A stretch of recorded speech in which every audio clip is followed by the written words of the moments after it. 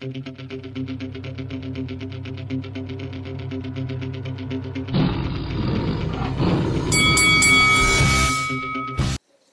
is Vasyl Khan for Lights Out, proudly sponsored by Spartan's Law, and this is podcast 61 of the Lights Out Boxing Podcast.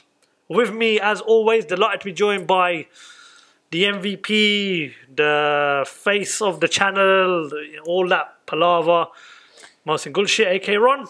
How are you, mate?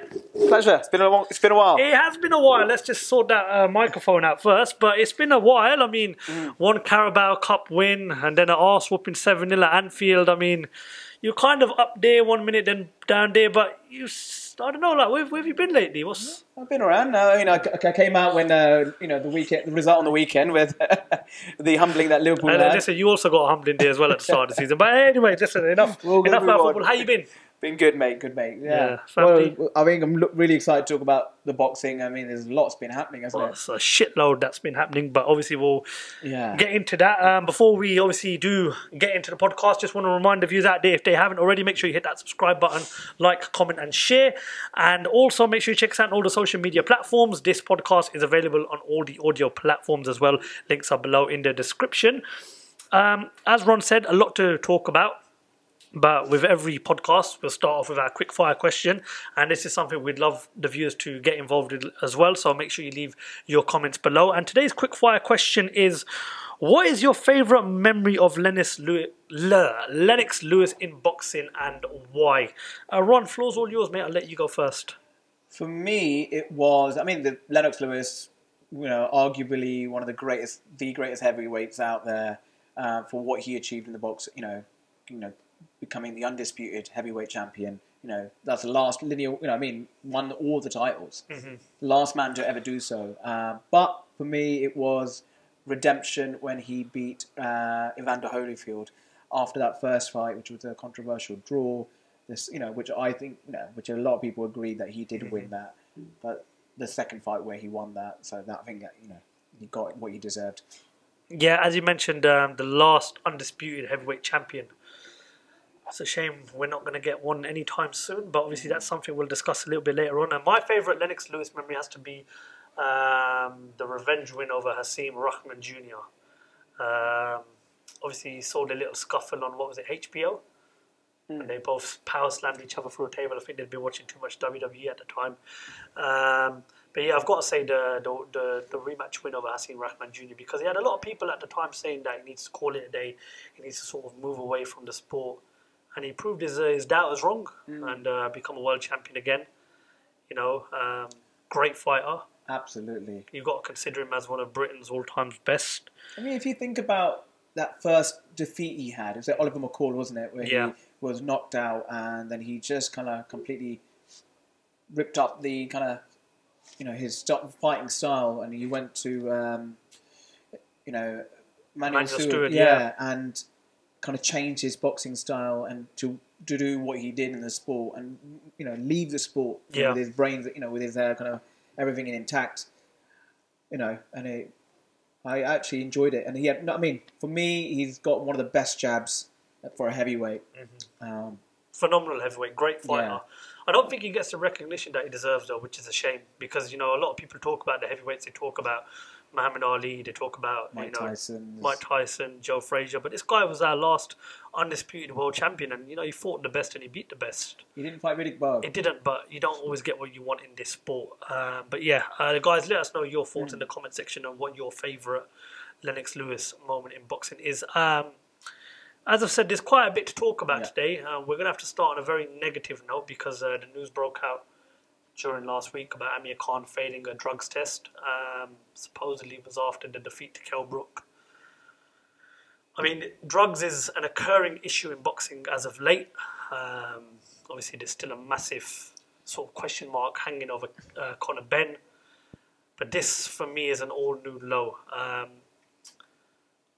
I think the biggest disappointment in all of this is that it's taken over a year for it to come out. Why has it taken a year for it to come out? I've got to say right now that this sport is massively in the mud. I know it's a phrase I've used before, but this time it's hard to sort of How does boxing come back from this? Why is it taking a year on? Let's start with that. I generally don't know what's taking it on. I mean, it suggests that the drug testing program is not fit for purpose. It should be highlighted at that point, the earliest point, when it was, he failed the test. That's when it should have been, right, this is not happening. This is when the ban should have happened. Not over a year after the fight had taken place. After he's retired. Yeah, after he's retired. He's like, I'm into my retirement. Same with, with Conor Benn. It was like only a few days before the fight was to take place. It was a farce. I mean, we still haven't got any clarity what's happening. He said he's got a 277-page document. Amir Khan saying he didn't, take it willingly, or knowingly that he took a performance-enhancing drug, but it's a drug that's known for that bodybuilders use, and he goes, oh well, it was a small amount, and I wasn't really impressed with his kind of when he was. I think it was on Sky Sports. He was leaving somewhere. And he said, oh, look at my performance, and clearly it didn't help me. I was like, no, that's not the point here. You took an illegal substance. I think he's the first fighter to take an illegal substance and still lose.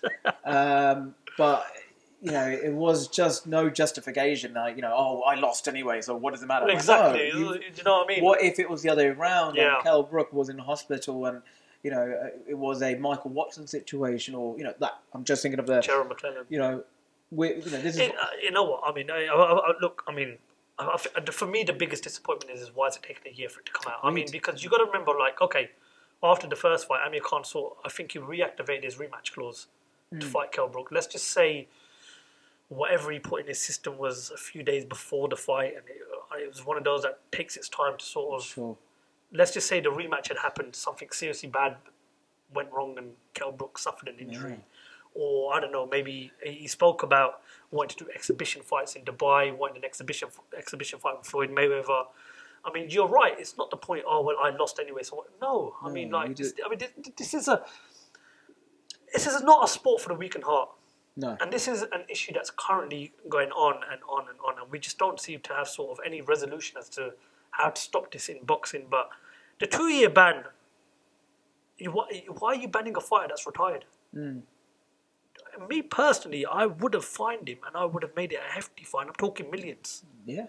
And I would have made him do some sort of rehabilitation program and some sort of... What is he rehabilitating for? He's moving on. He's some sort of service towards amateur boxing. Yeah. I personally, what I would have done is I would have sent him to these young amateur boxing groups, and I would have, when you break the law, you get community service, you got to go and paint outside in the public, something like that. But go and spend time with the amateurs. Sure, I agree. And tell them how to keep away from drugs in sports. But it's a slap in the face to the fans and to the rest of the sport to ban a fighter that's already retired. But it's a recurring theme with British boxers at the moment. We've had not so long ago. Tyson Fury. There was kind of discrepancies there with certain drugs in his system. We had Dillian White as well. Jarrell Miller. So it's like, where do we draw the line? When do we actually see a ban and it's for life? I mean, that's going to be a proper deterrent. Like, look, you do this once, then that's it. We can't take any risk of you entering that ring, and we can be certain that you're clean. But it's got to come to a lifetime ban because, Canelo did it, got 6 months ban, but he fights every 6 months. Sure. Where's the logic in that? I think there's got to come a point where these boxing commissions and, your Nevada state commissions and, UKADs, they really have to make an example out of somebody. And I'm hoping I'm right in saying that the next time an issue like this does happen, I think someone's going to made an example of, because that is what needs to happen to get rid of drug cheats in boxing. It's as simple as that. Tony Benny says it all the time. There seems to be a technicalities that they get away with, with obviously Conor Benn, with consuming eggs and eggs, that has been, and he doesn't agree with that. Amir Khan saying, "Oh well, it was a small amount, and I could have got it from shaking people's hands." Like, this is, we need to draw a line. We need to say, look, either you're a drug cheat or you're not. There's no in between. But if you fail the test run, it's very rare that a B sample comes out negative. It's very rare. It's very rare. But I'm ashamed. I think I'm ashamed. The commission needs to be looked at, how they do it, and how... I mean, that protocol needs to be addressed. You know what, right? Like, it's taken far too long. I mean, like, over a year after the fight had taken place, now we're finding out. Do you know, I'm ashamed because, you know, you spend so much time looking into the sport, pardon me, and you're a fan of the sport. Sure. And then you constantly give it so much praise of what it's done over the years, the great nights it's given us, but then you look at situations like this, and to get a 2-year ban, but he's already retired. It just makes you think sometimes, what does the future hold for boxing? I mean, he could have went into that boxing ring jacked up, and he was like, well, this is my last hurrah, I want to beat Kell Brook. I mean, let me ask you a bit on the back of that. What did you make of Kell Brook's kind of response? I think Kell Brook's response is spot on, mate. Yeah, absolutely spot on. Don't you think there's a bit of hypocrisy there, that he's looking to go into a fight with a Conor Ben, who's also come back with a drug boxing, drug controversy You've got to look at it in two different ways. I think that there's still a question mark hanging over the Conor Ben case. Conor Ben claims he's got proof. At some point, he's going to have to release this proof. He has to release this proof because boxing will not forgive him if he carries on without releasing this 277 page dossier. So you kind of give him a slight benefit of the doubt. Well, if you've got proof, before you fight again, you make sure you reveal that proof.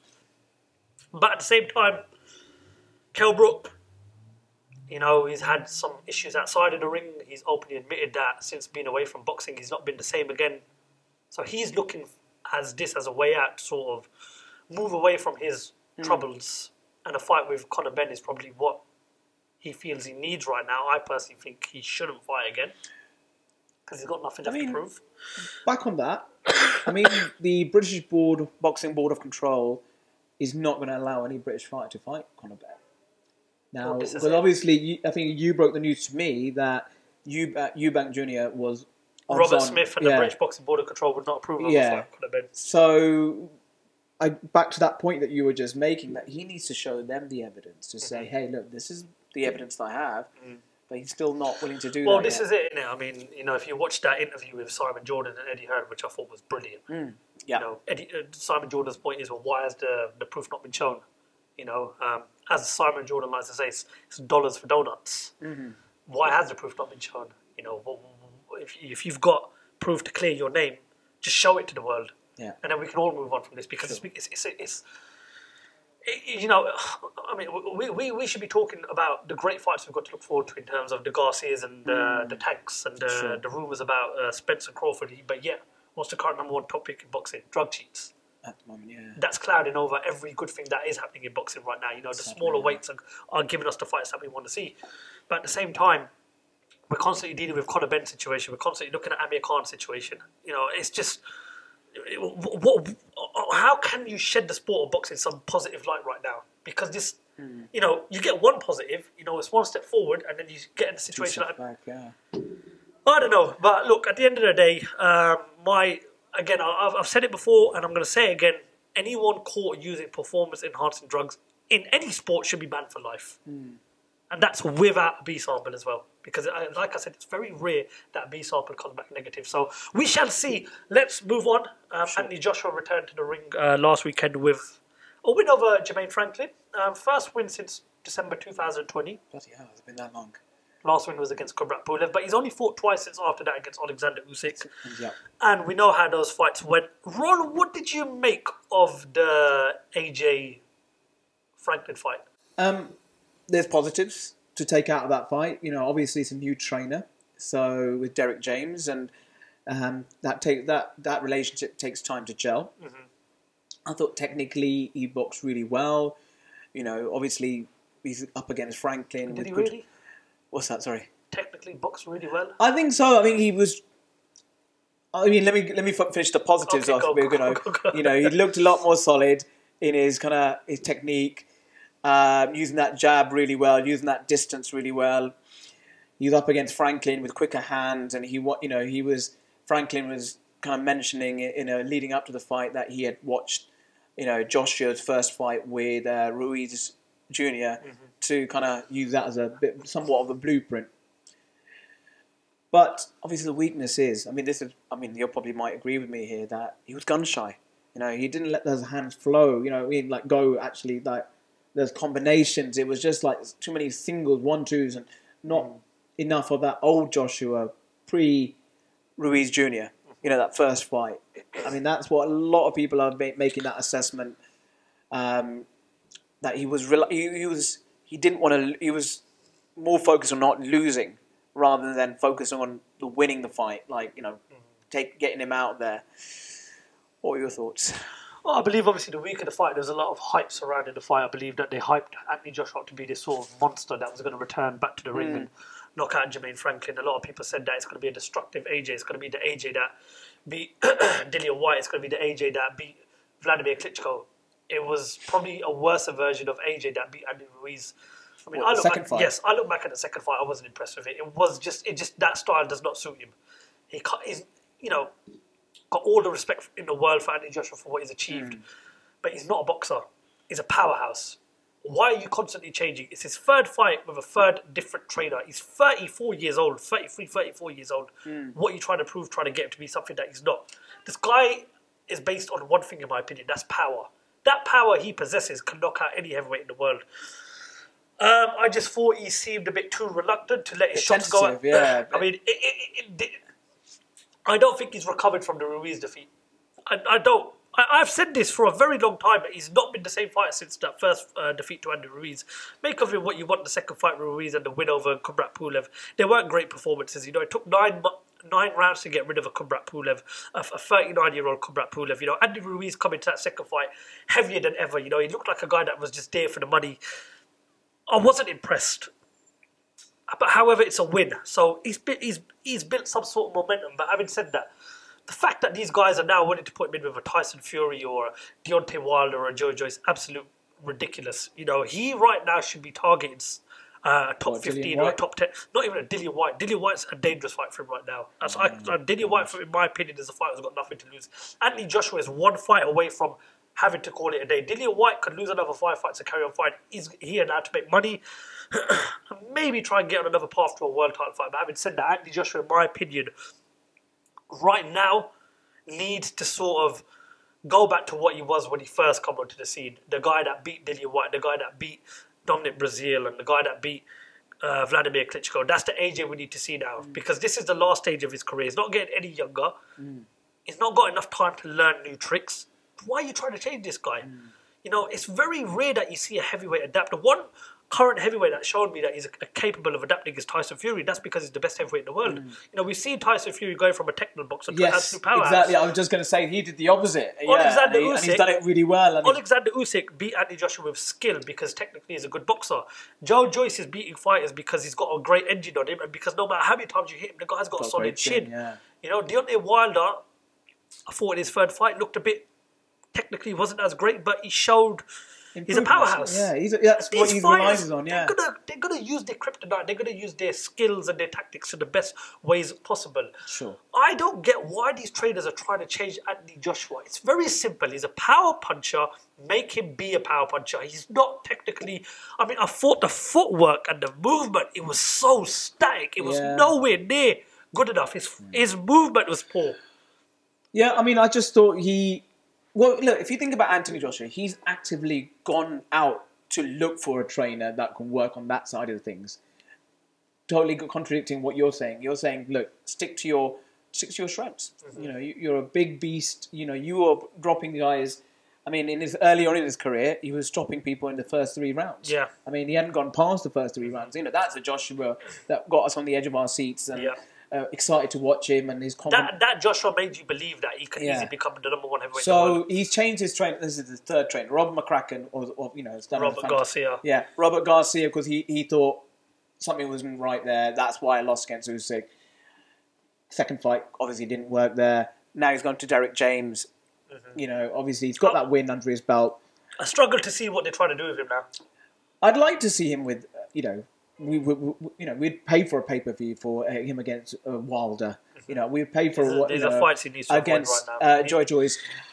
I don't know. I mean, I think right now the hunger. I mean, this is what a lot of kind of pundits have said. The hunger's not there. That the motivation is money. He said it in press conferences and build up to the fight. The motivation is money. There's a hunger there. You know what? To some points, well, he's been there. He's been at the top of the mountain. He's had all the belts. He can kiss goodbye to an undisputed. He's never going to become an undisputed champion. His best bet is right now is to have a couple of more fights and maybe at the end of his career push for a third world title. That's his best bet. Right now, he does not beat Tyson Fury. Tyson Fury annihilates him, bullies him. A third fight of Alexander Usyk is pointless. Joe Joyce, in my opinion, has got everything that Anthony Joshua wants to have right now. It's a fight that Joe Joyce wins. Joe Joyce still has to to be tested at elite level, though. The top 5 level. I'm not disagreeing with you. I don't think I'm not saying that he's not a great fighter. But he's still the highest level he's fought at. What is it, Joseph Parker? Joseph Parker, yeah. So Daniel Dubois, Carlos Takam. These are great wins. But are they top 3, top 5 a lot contenders? Of people said that Dubois was going to knock him out inside the 6 rounds. He turned the table there. But I'd like to. Be a good test against Zhang. I think that one. That's a fight I'm looking forward to. But I do expect Joe Joyce to come through comfortably. Let's talk about Jermaine Franklin's second fight in Britain. I'm impressed with Jermaine Franklin. I like Jermaine Franklin. Well, look, I don't think 24 rounds against 2 of Britain's top heavyweights. Not including Joyce and Fury, obviously, and he held his own. He didn't get dropped once. He gave a good account of himself, and he's in for more paydays. I just hope he doesn't become a gatekeeper, because I think there's something about this Jermaine Franklin. I really like Jermaine Franklin. Yeah. I like Jermaine Franklin. I think he's likable. He's likable. He can take a punch. Yeah, he can take a punch. He's a big guy, but he moves well. Yeah. And I think, fights with, the likes of Daniel Dubois, Joseph Parker, Derek Chisora. We got some other up-and-coming British fighters coming through as well. These are very good fights for him. And I've said it for a long time that America needs another heavyweight coming through. Obviously, you got Jared Anderson. I'm liking Jared Anderson from what I've seen him. He's still in his early days, though. I just think with these 2 fights, it's sort of like now people know who Jermaine Franklin is. They know what to expect of him. All right. Talking about if you're Jermaine Franklin's promoter, who's Dimitri Salita. Do you put him with it, Jared Anderson? Yeah, why not? Get back to the US and do you sell out? Why not? Oh, I don't know about that. No, I'm not talking about MSGs or any stadiums, but do you? I don't know about selling out, but I think that's a problem. That's a problem. I really like Jermaine Franklin versus Daniel Dubois. I like that fight. Yeah. That's a fight I'd like to see. Well, Dubois has been lined up for against Usyk at the moment, which is what we will. He's got bigger fish to fry. Which is what we are going to discuss. Moving away from obviously the whole AJ fight, but before we do move away, next fight for Anthony Joshua. I'd like to see either Dillian Whyte, because I think that's going to be a great fight. Either Deontay Wilder. I'm going disagreeing with you. I think he's a cash cow. He needs to cash out. If he loses his next fight against a nobody, then what then? There is those fights kind of disappear. They don't have that same appeal, and how much they would be worth. Considering if he needs to go in now, strike when the iron's hot. He's come back. He wants to fight again in summer, apparently, and then fight again in December. This is what we want. We want him to be active. Active 3 fights a year. He was fighting once a year. That's not good enough, and he admitted that himself. So those would be the 2 I would like. Joe Joyce, get in there. You know what I mean? Like, come on, AJ, come on, show us that you're not what the pundits have been saying. The fire's gone. What you've said. Prove the doubt is wrong. Prove the hate is wrong. He was quite vocal about it in his post-fight interview. If you heard about it, because they can go and F themselves. Okay. All right. Well, look, listen. Got good fights. I personally don't think he should fight any of the top heavyweights anytime soon. That's including Dillian Whyte, because I just think there's something not right with Anthony Joshua. I would look at an Ortiz or a Hrgovic. I think they're the fights that he needs to be targeting, because he's got to do something convincing in his next fight with whoever it is, because it's just something not clicking at the moment. I don't know, man. I don't want to sound like I'm being so negative on the guy, because I am a fan of him. I'm a fan of what he's accomplished, but I just think he needs to stop being the opposite to what we know what he is, which is a powerhouse. But only time will tell. Let's move on and we'll talk a bit about another rumour. And it's a rumour I know we've heard it a number of times, but I've just got a feeling this time it's heading in the right direction. A fight between Terence Crawford and Errol Spence for the undisputed 147 welterweight championship of the world could be announced on the same night as Gervonta Davis and Ryan Garcia. What we're seeing is very positive. Do you believe it's going to happen? Do you believe we'll get an announcement, maybe if not on the night of the Tank Davis and Garcia fight? I hope so, because the welterweight is not a topic of discussion as much anymore. There's something I've got to ask you. How much money do you think's in that fight? Be completely honest. Do you think there's a lot of money in that fight? It's got to be, innit? I think that's what's kind of now. That's what brought them to the table. Do you reckon? No. You know what I mean? Because they've been reluctant before. Something might have been stopping them prior. Mm-hmm. But come on, I think the Americans are just lagging behind at the moment with the boxing scene.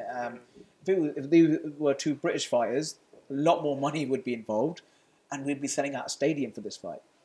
Yeah, I think if it was two British fighters, we'd be A, selling a stadium out, and B, there'd be a lot more pressure for the fight to happen. So I'd like to think that there's more money on the table than what was previously, kind of thrown around. So hence why they didn't get into a ring. Are the numbers right this time, do you reckon?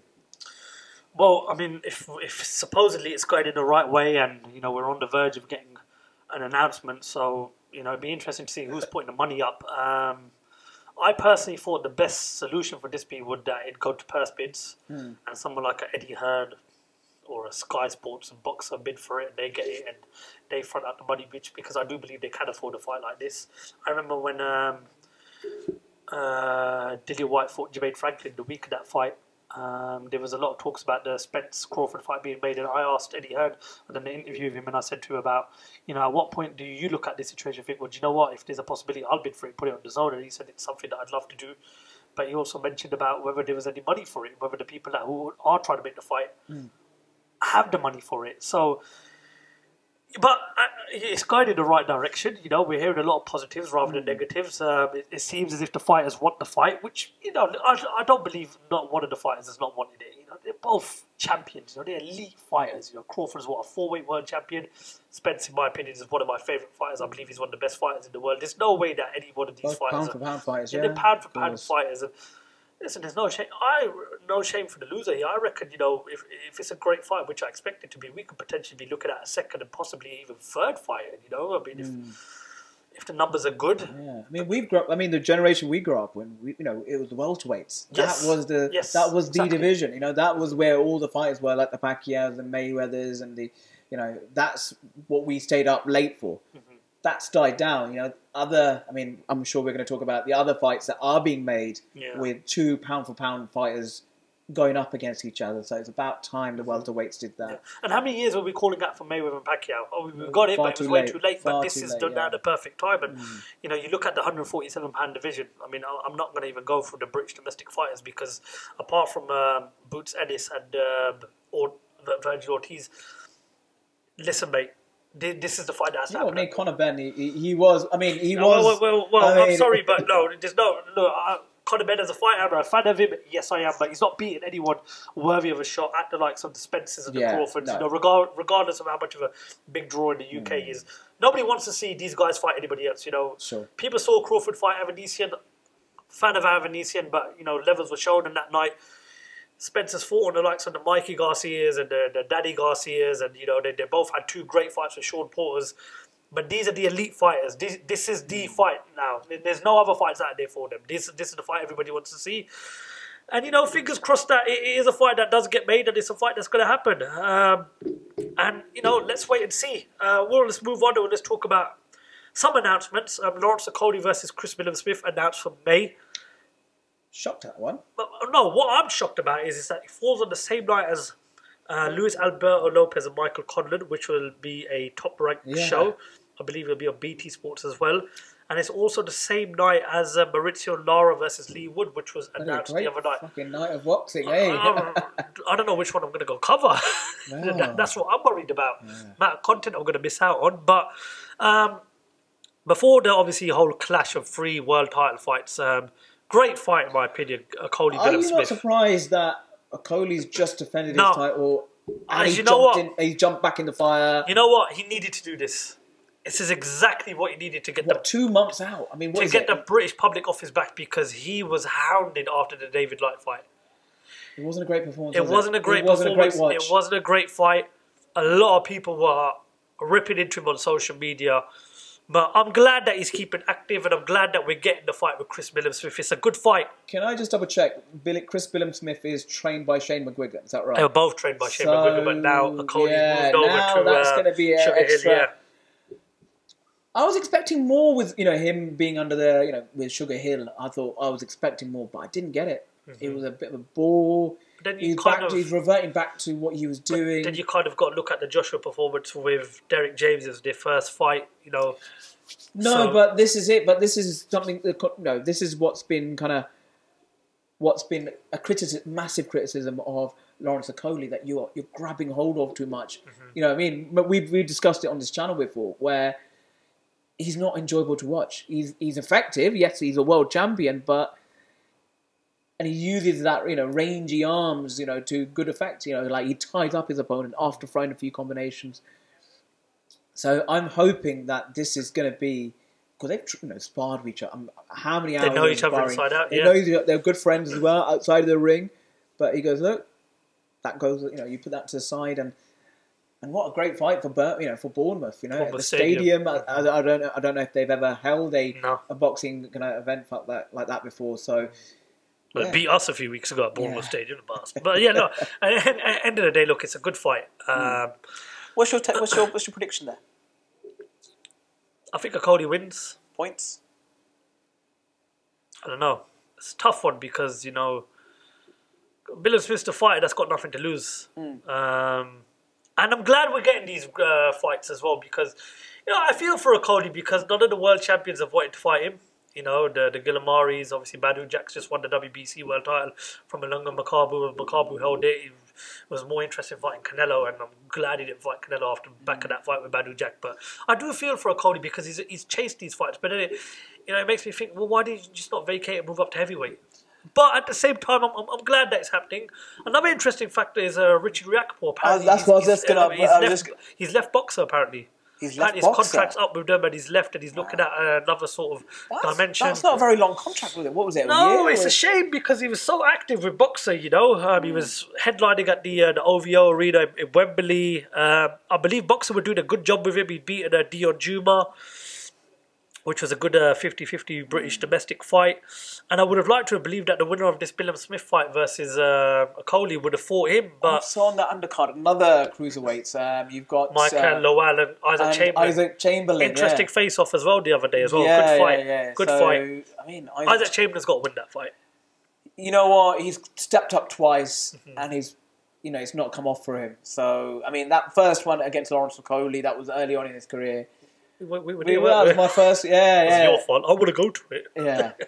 But again, Lawrence Okoli did what Lawrence Okoli does really best. Just doesn't let you fight your fight. But that's where he gets his heavy criticism. I think for Lawrence, I think if he wants to get that recognition, is the term "stunk the place out" the right phrase to use with Lawrence Okoli's performances in these big fights? It's entertainment, isn't it? Boxing, it's a results business at the same time. It is, but you've got to entertain, and otherwise people won't come and watch. Mm-hmm. Apparently when Lawrence Okoli was fighting, people were leaving. That's not a good look. Whichever promotional company you're with, be it Matchroom, be it Boxer, be it Queensbury. You want good fights. You want the knockout reels. You want the that was end to end. You want entertainment. Like Gladiator. Are you entertained? You want. Are you entertained? But you don't get that with people. The funny memes I was coming across. Forget about sleeping tablets. I'm going to watch a Lawrence Okoli fight. You spend too much time on your phone, Ron. But no, listen. Nonetheless, again, it's fair play to Sky Sports Boxer. It'll be their first sort of stadium fight since starting this new adventure. And I've got to say they're doing things the right way. Good to see, like these fights taking place in places like Bournemouth. Wembley. I was at Bournemouth last year when Billam-Smith fought Isaac Chamberlain, and the whole press conference and workout was on the beach. Nice. It was brilliant, man. It's something different. I took the wife and the boy. They spent some time on the beach. With Johnny Nelson as well. Shout out to my boy Johnny Nelson. it's different. And I think, you've got to sort of look at places like Bournemouth and, because the nitty-gritty is always the London, the O2, the AO Arena in Manchester. You've got Liverpool as well. You've got to sort of start expanding out now in the rest of the UK. We've had a few shows in Cardiff. I'd like to see Glasgow use a bit more. I mean, we're going to get Belfast between Taylor and Cameron, and of course Michael Collin, Luis Alberto Lopez as well. So I just think we've got to start expanding out now. Let's try Bournemouth. Let's try other places in London. York Hall has always been there, and it always will be there. So fair play. They tried something different, which is good. I mean, he's different is good. Yeah. I'm going to ask you your thoughts on Ben Shalom. Yeah, he doesn't back down, does he? No, he doesn't. He'll say what his opinion is, and fair enough. He's doing a great job with Boxer. He's rivaling two established promoters in British boxing. Well, he's taken Lawrence Oconee and Josh Boatsi from Matchroom and DAZN. Yeah, and he's been very vocal about what the Conor Ben situation and the Amir Khan situation. But as a promoter, what have you made of him so far? I like him. I think it makes the other two promoters think, shit, we have to step up our game. Mm-hmm. It's not between the two of us anymore. There's a new kid in town, and he's younger, and he's getting, I like his stable of fighters that he's got. These up and coming, like the Azim, Hassan, was it Hassan? Adam and Hassan, both those brothers. Ben Whittaker's a great fighter. Yeah. He's got a good female boxers under his car. A lot of these Olympians. Yeah. So Fraser Clark, and I think he's doing the right way about it. It's sort of building for the future, isn't he? He is, and there must be a reason why a lot of these are jumping ship and coming to him. Yeah. So, you weren't the biggest fan of his when at the beginning. No, I just felt there was something missing. I mean, as a promoter, I thought he was doing the right things, but the personality-wise, there was something missing. But I think, it's a fault of my own. I think it takes time to sort of build into that. I mean, I remember when is he mid-20s or something? He's ridiculously young. Mid-30s something, but I remember when I first started interviewing and I was all over the place. So have you had a pleasure interviewing him? I've interviewed him, yeah. And I think as time's gone on, I will always look back to what he gave us, Khan versus Brook. Yeah. And the new kid on the block gave us that. Not Frank Warren, not Eddie Hearn, not any of these American promoters. This guy come along within the first year of his breakout year, and he gave us that fight. And not to mention that month for Eubank Jr. Williams, and obviously Taylor versus Carrot. He delivered all that in a month. Sure. At the beginning, I was like, okay, there's something missing from the personality. But as time's gone on, I've grown on him, and he's doing the right things. He's definitely building for the future, and I've got to say the future looks bright for Sky Sports and Boxer, and it's exciting for us as well because we get to see the next crop of fighters coming through. I mean, unfortunately we're slowly moving away from the previous era now. We've got to start looking at the future, and the future is the Azim brothers and obviously the female British fighters from the Olympics. So we're moving away now, which boxing it's a short career, as many fighters say. So it's exciting times. A couple of more topics before we bring Pod 61 to an end. The heavyweight division up in the mud is something we've not really spoken about because we've not done a podcast for a while, but we are going to try and be more on it, Ron, from now on. I hope so. Tyson Fury, Alexander Usyk. It's massive shame. Yeah. It just saddened me that we didn't get to see a unified heavyweight champion. Undisputed. Sorry, my apologies. Undisputed. It's all right. The P45 will be for your letterbox tomorrow morning. I'm gutted. I was looking. I had it all, saved in my phone. The April the 29th, and we're going to have this spectacle of these two pound for pounders going for it. You were obviously a massive Tyson Fury fan, but I gave Usyk a chance. But it would have been. For boxing, we would have seen two purists, with their boxing skills. No one's got footwork like Usyk. No one's got the skills that Tyson Fury's got at 6'9" or however tall he is. But it's really gutted that we're not getting that. Instead of we had this back and forth of kind of making offers and him coming back with his counter offer. We thought. I was following Frank Warren, and he was coming on TalkSport often, and he was, talking about we're very close to making an announcement. I was like, surely, we've got 4 weeks left until fight night. Mm-hmm. When are you going to send the tickets? I thought maybe it was a way to kind of drum up the attention, to get people to buy the tickets quickly. And sadly, it didn't come. It fell through at the end. Where we were expecting for it to come through. But do we know what? I mean, Usyk's team, and you came out and said it's not Tyson Fury's fault. Yeah, we pulled out. Usyk pulled out. Do you know why? Do we know why? I mean, well, you've openly admitted that it was you that pulled out negotiations. But why did you pull out negotiations? You missed that bit out. And quite frankly, what both parties have done, in my opinion, is they've disgraced boxing. I mean, listen, I'm a Tyson Fury guy all the way. Always have been, always will be. But I mean, I think you got to look at Usyk's manager, for example, right? Kasich. I mean, what on earth are you doing accepting a 30% split? Your man holds 4 belts. I didn't get that. All right, number one. Number two, there was this whole hoorah about a rematch clause. Yeah, okay. Next point. The rematch they wanted. The rematch clause, which just... They wanted 70-30 the other way.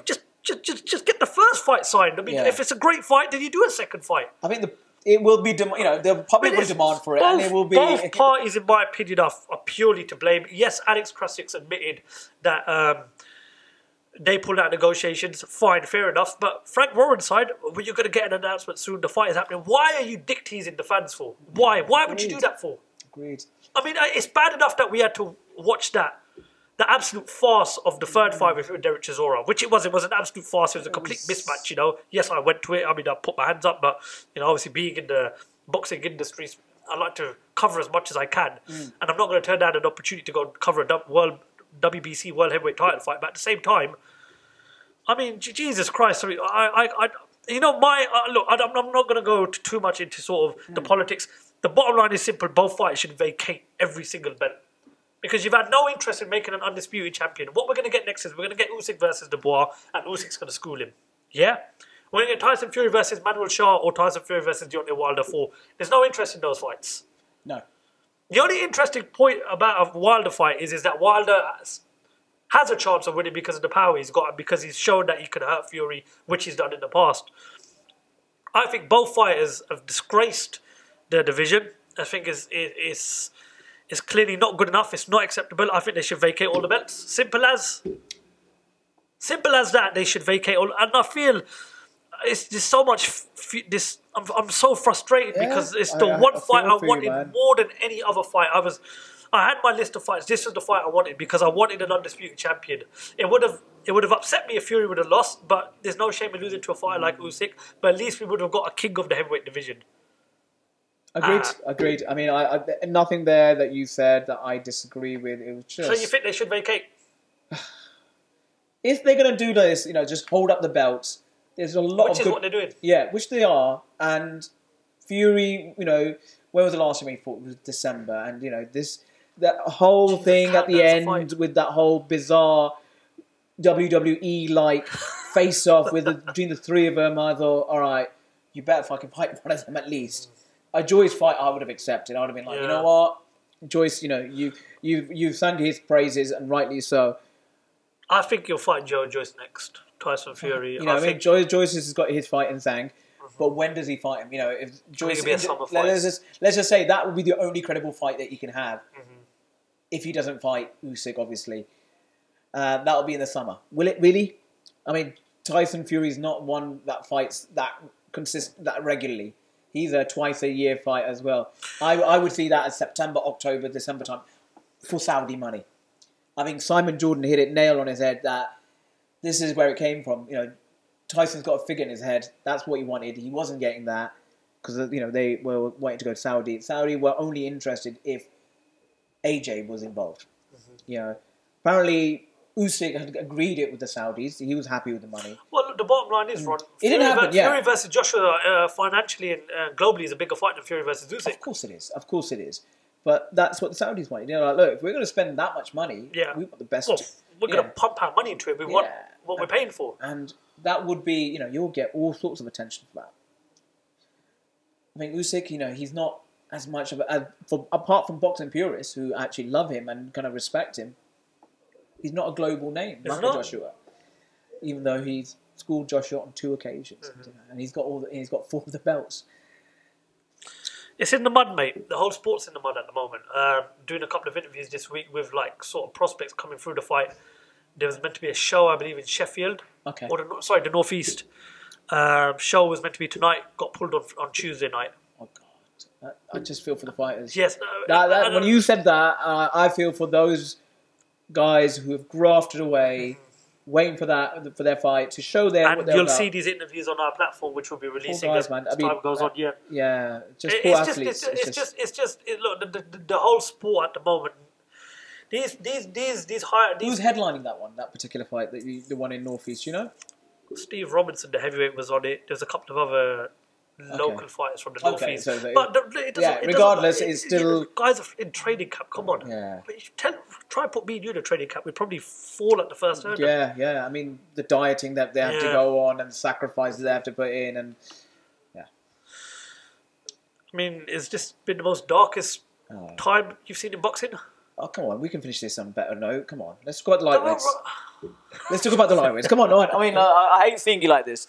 I'm disappointed. I know you haven't eaten all day, but come on. Ramadan's getting to me. Lightweights, come on. Let's talk about the two big fights that have been made recently. Well, obviously you've got a couple of April 22nd, Ryan Garcia versus Gervonta Davis. And then obviously you've got... okay, let's talk about that one. Who are you fighting with? Where are you going? I'm still going to go with Gervonta Tank Davis, strictly because I believe he's had a tougher test in his career, former world champion, more points, active fighter. knockout, I think it would by points. I don't think someone's getting knocked out in this fight. And then obviously you've had another great blockbuster fight announced in the lightweights are showing the light, aren't they? Yeah. The lightweights are showing the rest of boxing how it should be done. Yeah. Simple as that. Lomachenko versus Devin Haney. Great fight. Brilliant fight. And you know what it is though, Rod? Legacy fight. It's not about the money. It's not about, who the bigger face is. These fights are happening. Why? Because they want to fight each other. The best want to fight the best. Mike Tyson said something many, many years ago, I believe in about 2018. He goes, stop giving the money to the smaller weights, put the money into heavyweight boxing. Well, this is a prime example of why you shouldn't put money into heavyweight boxing, because it's the smaller weights that are giving the best fights. The heavyweights are the ones that are not fighting each other. Yeah. These guys at the smaller weights, the lightweight division. The smaller weights, they're making more sacrifices, about the weight cuts and, how scrutinized, how that must be difficult a challenge to do. Lomachenko, Devin Haney, prediction? Wow. That's a difficult one. I really, really am. I mean, it's a legacy fight, isn't it? If Devin Haney comes in and gets a name... Well, he said this is the legacy fight for him. Most definitely is. We know how amazing of a fighter Lomachenko is, with his amateur record, with what he's done in the game in such a short period of time. But, he's got the 2 defeats on his record against... was it no, it wasn't Cambosis. Who did Lomachenko lose against? That was Teofimo Lopez. He's lost to, I mean, sticking on the lightweights, you got Teofimo Lopez versus super lightweight Josh Taylor. Yeah. So great fight as well. Yeah. Mm-hmm. And then you've got Shakur Stevenson, who's moving into that division as well. Lightweight, lightweight. Apparently there's rumours of Jack Carroll versus Regis Prograis, super lightweight. It's a great fight. Bloody hell, you know what I mean? Like, there you go. You've mentioned about 4 or 5 good fights there. And then Shakur Stevenson, Shakur Stevenson, I've got my top 5 list. I've got him as probably my 3rd favourite fighter. I love Shakur Stevenson. Yeah, I'm so glad that we're getting to see these fights. At least now. The lightweights are showing the way. I mean, you spoke about another kind of 2, pound for pounders. Prograis versus Carroll versus Jack Carroll's a great fight as well. At some point, it's glad he's moving on from that. I mean, what's happened with what's happened in the past with that controversial kind of last. I think Josh Taylor versus Jack Carroll 2 will happen. It will happen. It's going to happen at some point. Hopefully, when they've both got something to fight for. They both bring something to the table. Only time will tell. Yeah. Well, Yeah. Right. Well, I believe we've pretty much covered it. Well, I want to go home. I've had to part with you for the last hour or so. But Ron, listen, pleasure as always, mate. Yeah, pleasure. Good to have you on. We've got to try and keep this a regular thing, which we hope we're going to do. But we are delivering a lot of content, and the only way to keep up to date with us and our latest content is make sure you're already subscribed to the channel. Turn on the bell for future notifications. Want the best, you want to be represented in court, Our sponsor, Spartans Law, the best in the UK, the best in the world. If you want to buy this T-shirt, we'll put Hit a us link up on below. the social media platforms. Social media links are below Yeah. in the description. And if you want to listen to this podcast on any of the audio platforms, they are below in the description as well. Sure. Spotify, iTunes, all the audio platforms you can think about. Ron, once again, a pleasure as always. And guys, thank you very much for listening to podcast 61 of the Lights Out Boxing Podcast.